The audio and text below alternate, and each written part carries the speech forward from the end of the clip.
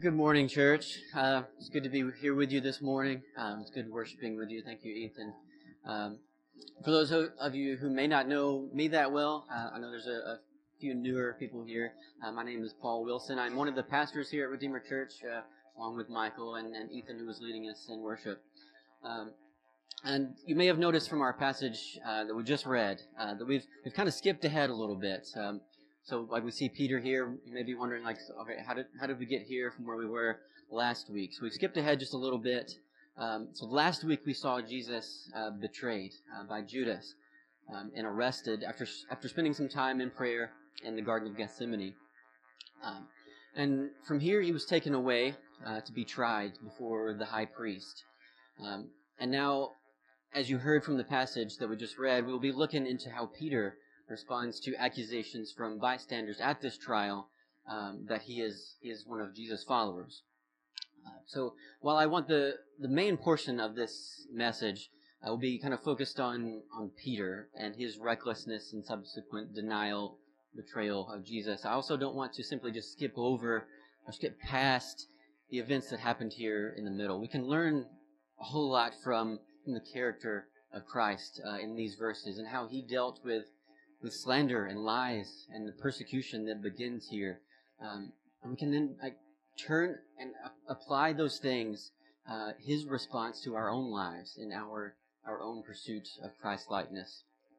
So I'll kind of start here by kind of rewinding and kind of recapping here what's happened kind of in this in-between stage to kind of set the stage. So, and our study through Mark has sort of been a kind of a wide angle view rather than a deep dive into each and every verse, which has allowed us to more clearly see kind of the overarching goal of Christ's coming, which is to overthrow sin and death by standing in our place as a perfect sacrifice, and to grant eternal life to those who would repent and follow after him.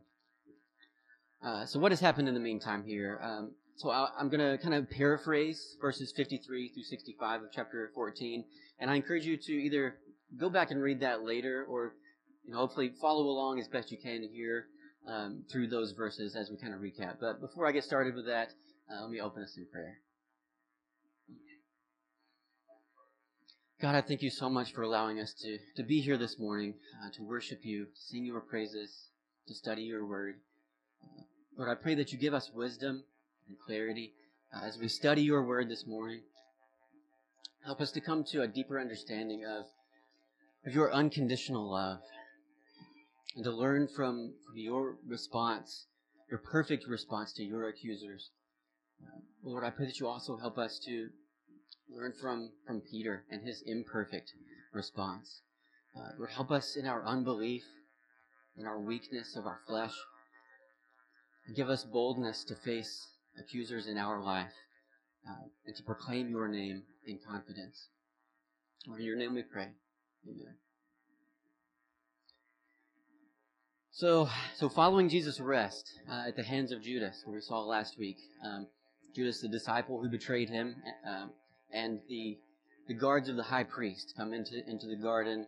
We saw him arrested, and he was then led away to the home of the high priest Caiaphas, where he was then immediately put on trial.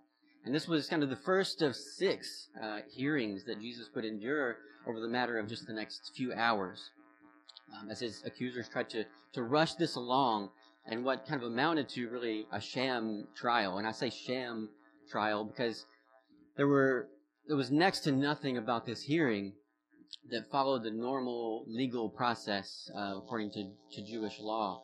It was actually illegal under Jewish law to carry out a trial like this at night. Plus, it was taking place at the home of the high priest instead of the normal public meeting place for the Sanhedrin. So, why were they doing it this way? They knew that if they tried him in public, that they were going to have possibly riots on their hands. He was becoming kind of a popular figure in the crowds here. They even had to pay Judas to basically tip them off about where he might be in a private place so that they could detain him. So following Jesus' arrest, it says Peter had followed him at a distance right into the courtyard of the high priest. And you may remember that immediately after Jesus' arrest, it tells us that they, the disciples, all left and fled. So the 11 remaining disciples, now that we're not counting Judas at this point, go running off into the night at his arrest. Well, Peter must have found some renewed courage out there in the dark somewhere, because he then tries to go kind of into stealth mode. He kind of is following behind Jesus and his captors. And really, like, who knows what his plan really was at this point. Was he planning on taking on this group of armed guards and freeing Jesus? Or maybe he was just wanting to kind of be there so that he could hear the charges and final verdict that were being laid against Jesus. Either way, this is pretty reckless, kind of naive behavior. And but in that, we kind of have to give him, a little bit of credit. He at least started out with a lot of courage, and that's kind of Peter's MO. He's kind of known for his rash, passionate actions. So those are kind of his things. And if you remember, Peter was the one who got out of the boat and walked on the water with Jesus before, of course, promptly taking his eyes off of Jesus to look at the water around him and ultimately sinking. It was Peter who confidently told Jesus just a few hours before this that Jesus, you are wrong. Lord, I'm not going to deny you. The other disciples, they'll fall away, but I will be here with you, even to death. It was also Peter who slashed off the ear of one of the guards who was trying to arrest Jesus. So he's been kind of like ready to fight and go to war for Jesus this whole time. But we soon see all of this courage just suddenly melt away in the face of really the weakest of threats, the questions of a servant girl. So we see Peter find his way right into the courtyard of the high priest where Jesus' first trial is taking place. He has himself a nice seat next to the fire. In my mind's eye, he's maybe got his best like stealth cloak on. Maybe he's got his hood up and he's hiding over here in this dark area. And then that's when our attention turns from Peter and where he is in the courtyard to upstairs in the house of Caiaphas. And as I said, this hearing that's going on upstairs, it features a whole list of Jewish laws regarding a fair trial being bent and outright just broken. Also, according to Jewish law, in order to convict someone of a capital offense, to execute them, there had to be at least 2 witnesses that agreed on the account that they were trying them for. But no matter how hard they tried and even lied, they were making up things to try him for. They couldn't come up with the same story. So some of these so-called witnesses who were misquoting what Jesus had said when he foretold the temple's destruction, they're coming up with these stories, but none of them are lining up. They claimed that he had said he was going to destroy the temple himself and rebuild it himself. And then, so what they were referring to him, so what they were referring to him, what he had said about really his own, what was going to be happening in the next few days, about his own death and resurrection. Of course, they didn't understand that in the moment. They see him as saying that he was going to destroy the temple himself. But even with these accusations, as I said, their stories don't match up. So Caiaphas, who is kind of presiding over this hearing, is starting to get frustrated. None of this is going as planned. They were hoping to rush this along. So finally, he blatantly just asked Jesus, "Have you no answer to make? What is it that these men testify against you?" But Jesus, who had been silent through this whole process, remained silent, even to this question. And this was a fulfillment of Isaiah 53:7. It says, "He was oppressed, and he was afflicted, yet he opened not his mouth. Like a lamb that is led to the slaughter, and like a sheep that before its shearers is silent, so he opened not his mouth." And how different is that from how we handle things? We normally want to just quickly jump to our own defense when someone is lying or misrepresenting us. But that's not what Jesus did. He wasn't there to defend himself. He was there to bear our sin and our shame. So Jesus' silence led Caiaphas to then ask, "Are you the Christ, the Son of the Blessed?" To which Jesus did respond, said, "I am, and you will see the Son of Man seated at the right hand of power and coming with the clouds of heaven." Caiaphas, at this point, is basically like, "Ha! I can see there, we've got him now."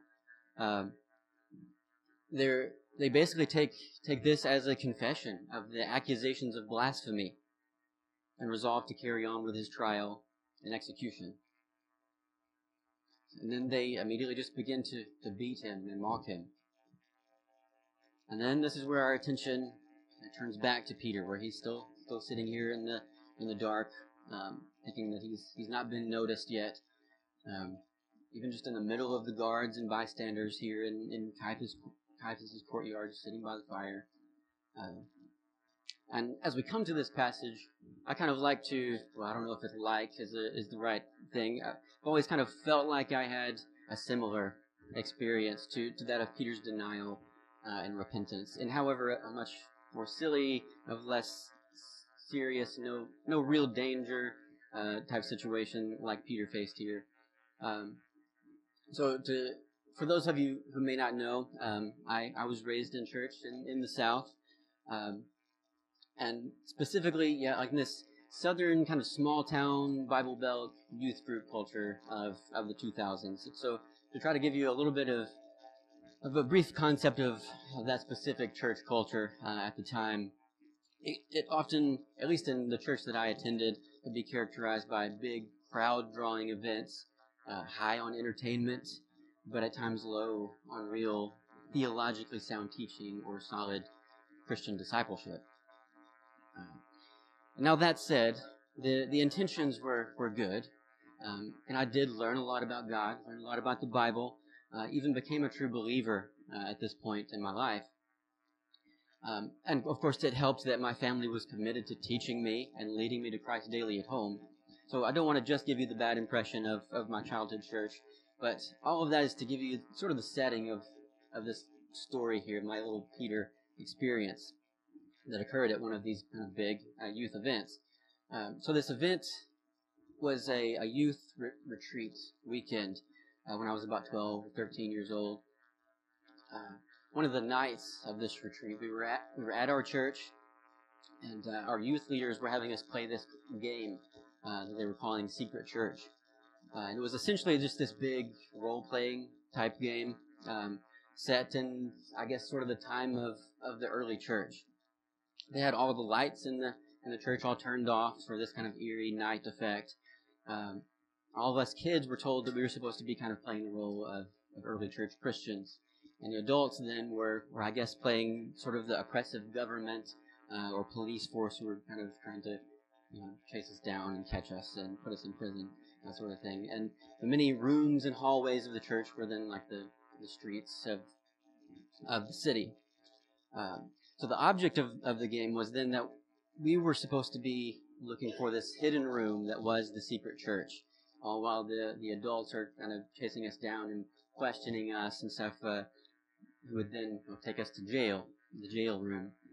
And I know this is kind of an odd game. That's why I wanted to kind of set that up with kind of the church culture I grew up in there. I'm not exactly sure what it was we were supposed to be learning from this odd game.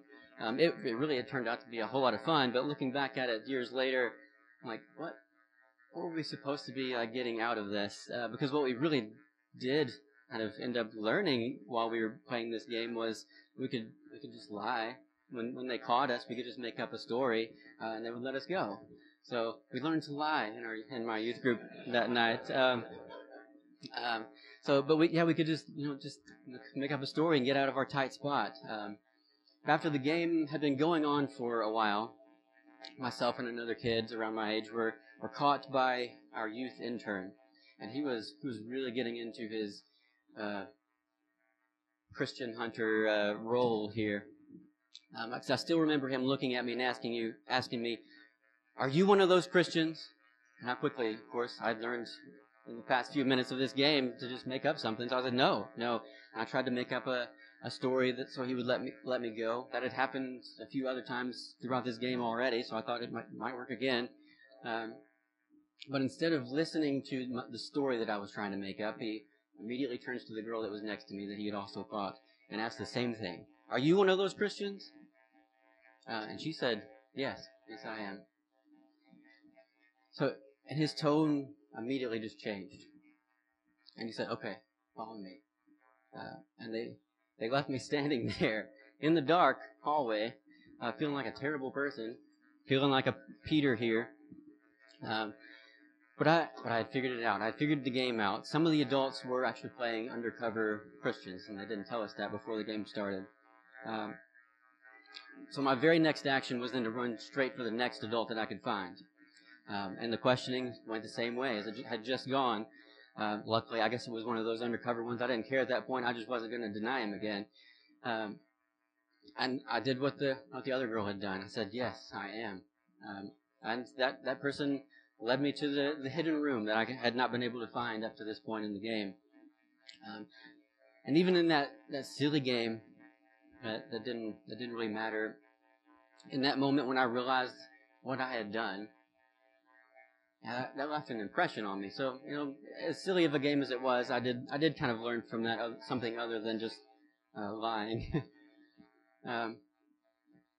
So we like to give Peter a hard time in our heads, and when we read this passage about his denial, and think that we would do better. But where were the other 10 disciples? Probably where we would be, hiding behind some locked doors somewhere, hoping not to be found. So we have to give Peter some credit here for his courage, but not so much for his wisdom in putting himself in this situation. There wasn't going to be much positive result from going to this place, from putting himself in this position to be tempted. As Christians, we have a lot that we can learn from the boldness of Peter, not only here, but from after Jesus' resurrection and ascension into heaven. Peter becomes one of the main bold voices proclaiming Christ in the first part of the book of Acts. Later on, all of the disciples would be filled with the power of the Holy Spirit, which allowed them to have boldness and courage to grow the church and further God's kingdom in ways that far surpassed their own weakness and cowering fear where they are now. And that power isn't something that makes them as men any more special. We have that same power dwelling in us now that we see them have in the book of Acts. It's the Holy Spirit. Jesus says in John, "It is to your advantage that I go away, for if I do not go away, the Helper will not come to you." That's the Holy Spirit. "But if I go, I will send him to you." While we can learn from the great things that the Holy Spirit eventually did through men like Peter, we can also learn from his mistakes, from the times that he and the rest of the disciples displayed very little wisdom. J.C. Ryle says of Peter following Jesus into this place, "There was no wisdom in this act. Having once forsaken his master and fled, he ought to have remembered his own weakness and not to have ventured into danger again. It brought on him fresh trials of faith, for which he was utterly unprepared. It threw him into bad company, where he was not likely to get good but harm." And then Ryle goes on to say that believers seldom make only one stumble or mistake, but like a stone rolling down a hill, The further he goes on in sinning, the faster and more decided his course. We must avoid putting ourselves in positions like Peter had placed himself. He had good intentions, but he's kind of playing with fire here. Even the last petition of the Lord's Prayer says, "And lead us not into temptation, but deliver us from evil." We should avoid it at all costs. So let's read again verses 66 through 68. And as Peter was below in the courtyard, one of the servant girls of the high priest came, and seeing Peter warming himself, she looked at him and said, "You also were with the Nazarene Jesus." But he denied it, saying, "I neither know nor understand what you mean." And he went out into the gateway, and the rooster crowed. So here Peter is, where we left him, in the courtyard of Caiaphas' house. Guards and bystanders kind of all around him. And maybe even thinking that he's really accomplished something at this point, that he's made it this far, made it into the gates of the high priest's house, and no one's noticed him yet. Maybe he can even hear the trial going on upstairs. He's thinking maybe this is a good position to be in. I kind of can follow along and see what's going on, what they're accusing him of. Then suddenly, from the mouth of a young servant girl, he hears, "Hey, you were with that guy, Jesus." And this seems to have startled him. He thinks he's been stealthy up to this point. But then he claims he has no idea what she's talking about, and immediately tries to get away from her, and maybe to avoid further questioning. And I could say that this was wise, except that he didn't go far enough. He should have realized at this point, this is not good. I need to just completely get out of here. But he moves away from her and stays within the courtyard.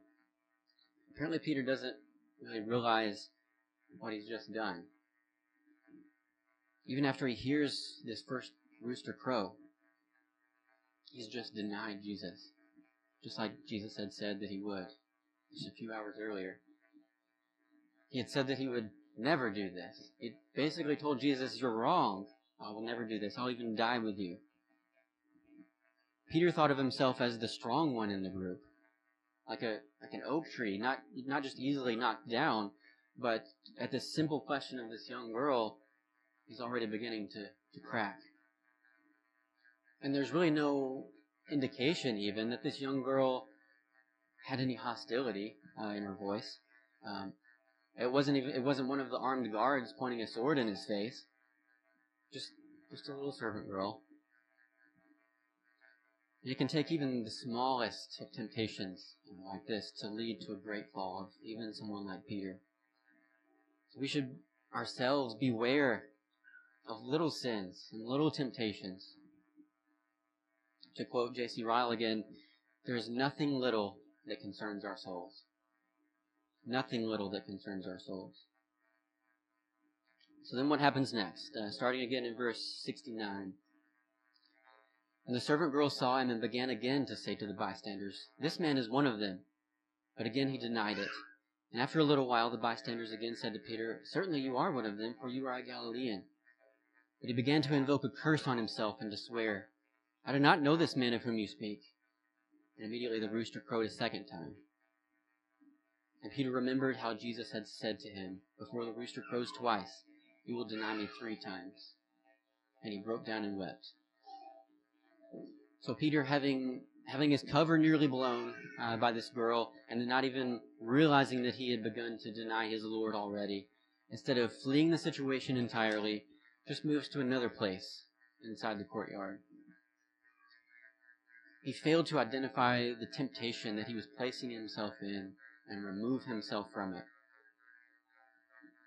Again, isn't this so typical of how we deal with our own temptations? Instead of completely removing ourselves from it, avoiding whatever it is, we try to find that elusive sweet spot where we can stand as close to it as possible in hopes that we can still avoid the sin that we know it will lead to. But for Peter, this pesky little girl soon finds him again. But this time, she starts sharing her suspicions with others around her. And this makes me wonder, and this is just my own weird thoughts, but is Malchus around? Malchus was the one who had his ear temporarily removed just a little while ago by Peter. I imagine if he's around, he probably remembers the guy's face. And I like to think that, and again, this is not in Scripture, but that maybe after having his ear healed by Jesus, he realized there's something different about this guy, and he takes himself away from the temptation, from the evil, unlike what Peter had done. Of course, that's all in my own thoughts, but that would be cool to think that he continued to follow Christ after that point. But now, with Peter, the tension is building quickly. Others are taking notice, and he denies Jesus to the girl again. But the more he talks, the more people are catching on. It says, bystanders again said to Peter, "Certainly you are one of them, for you are a Galilean." So they, at this point, were likely taking notice of his accent.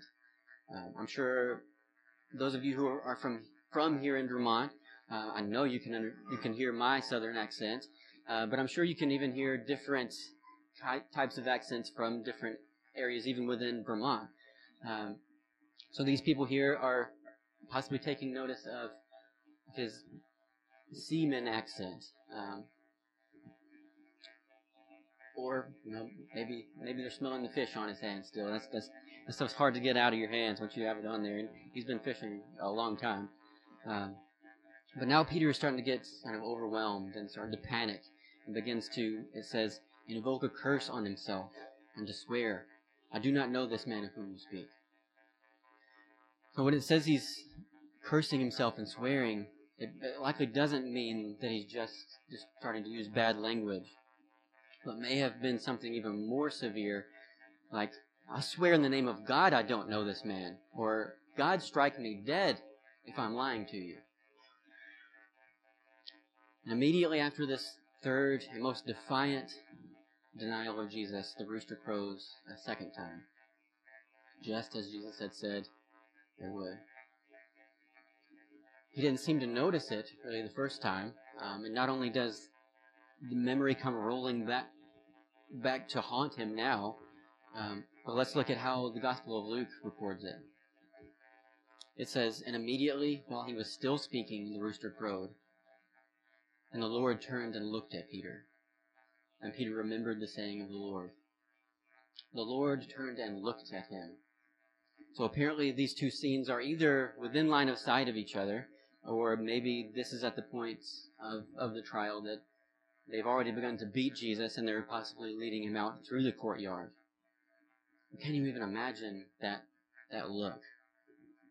Even as he is finishing up his current sin, Jesus looks at him. The face of Jesus that is likely already bruised and bloodied turns and maybe even makes eye contact with Peter while he's still finishing up denying him the third time. And have you ever said something you shouldn't have behind someone's back, and then turned to realize that they're right there behind you? That's not a good feeling. But how much more must Peter be feeling that right now, as he's been denying Jesus, as he said that he wouldn't, and then there's Jesus. But what was in that look from Jesus? Was it disgust with Peter? I really don't think so. Sinclair Ferguson says, that look was to be his salvation, and he saw in those eyes not condemnation but compassion. That was the turning point in his life. Now in this most painful and memorable of ways, Peter saw himself as he really was, repented, and remade into the great apostle. So how was Peter's experience of guilt here different from what we have recently seen from Judas? Because we remember Peter pretty fondly today, but not so much of Judas. You don't hear many kids named Judas anymore. But didn't Judas experience crushing guilt from his sin as well? He even returned the 30 pieces of silver that was paid to him for his betrayal of Jesus. For Judas, though, we see no true repentance after this. And we can't equate the guilt that we have or that Judas had with repentance. Even people who never believe, never have true faith in the saving grace of Jesus can experience guilt at times. Judas would have known Jesus personally quite well, but he never knew him. He never had faith in him. The guilt that he experienced did not lead him to repentance and true faith in Jesus. Instead, it led him to go and take his own life. For Peter, his guilt crushed him in this moment. Similar to Judas's experience of guilt, but for Peter, his life was then transformed from this moment on. One day, we will all have a moment, something like this. And actually, we really probably already have had some moment where we've either stood up and proclaimed Christ or not. Hopefully not in quite as high pressure, dramatic a situation as that of Peter's here. But in that moment, we have to be willing to stand up and identify ourselves as ones who belong to Jesus. And again, it may not be as severe of a situation. But when it comes, remember what Mark 8:38 says. For whoever is ashamed of me and of my words in this adulterous and sinful generation, of him will the Son of Man also be ashamed when he comes in the glory of his Father with the holy angels. I can't imagine a more embarrassing experience than standing before Jesus and him saying to me, I'm ashamed of you. Shame on you. I pray that the power of the Holy Spirit keeps us all from making that mistake.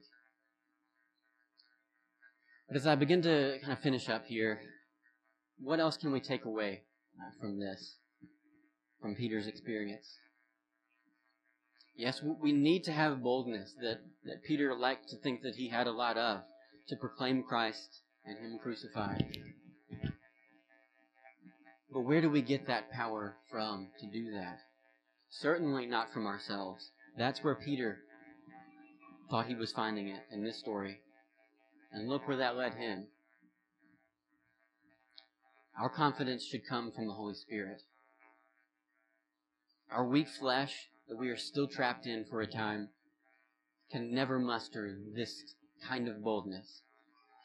And if you begin to think that you're managing to muster up some self-confidence or empowerment, beware of that. There's a danger in self-confidence. Now, I'm not saying in this that we should practice self-hate or just always be down on ourselves, but that we should be boasting all the more in the Lord.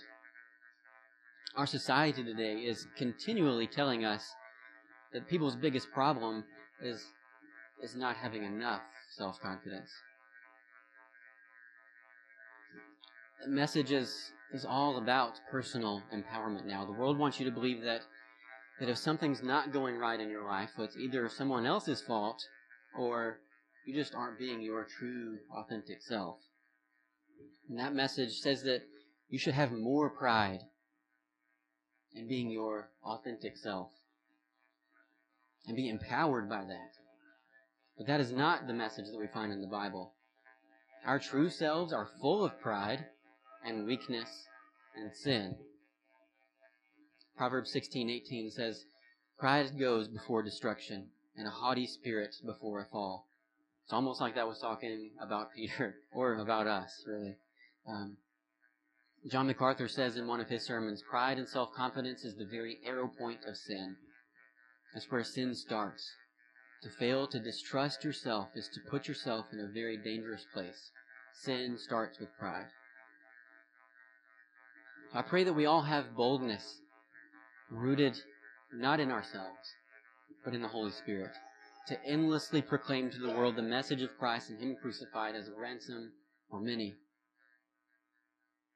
I pray that the Holy Spirit helps us to know when to speak and when to be silent as Jesus was.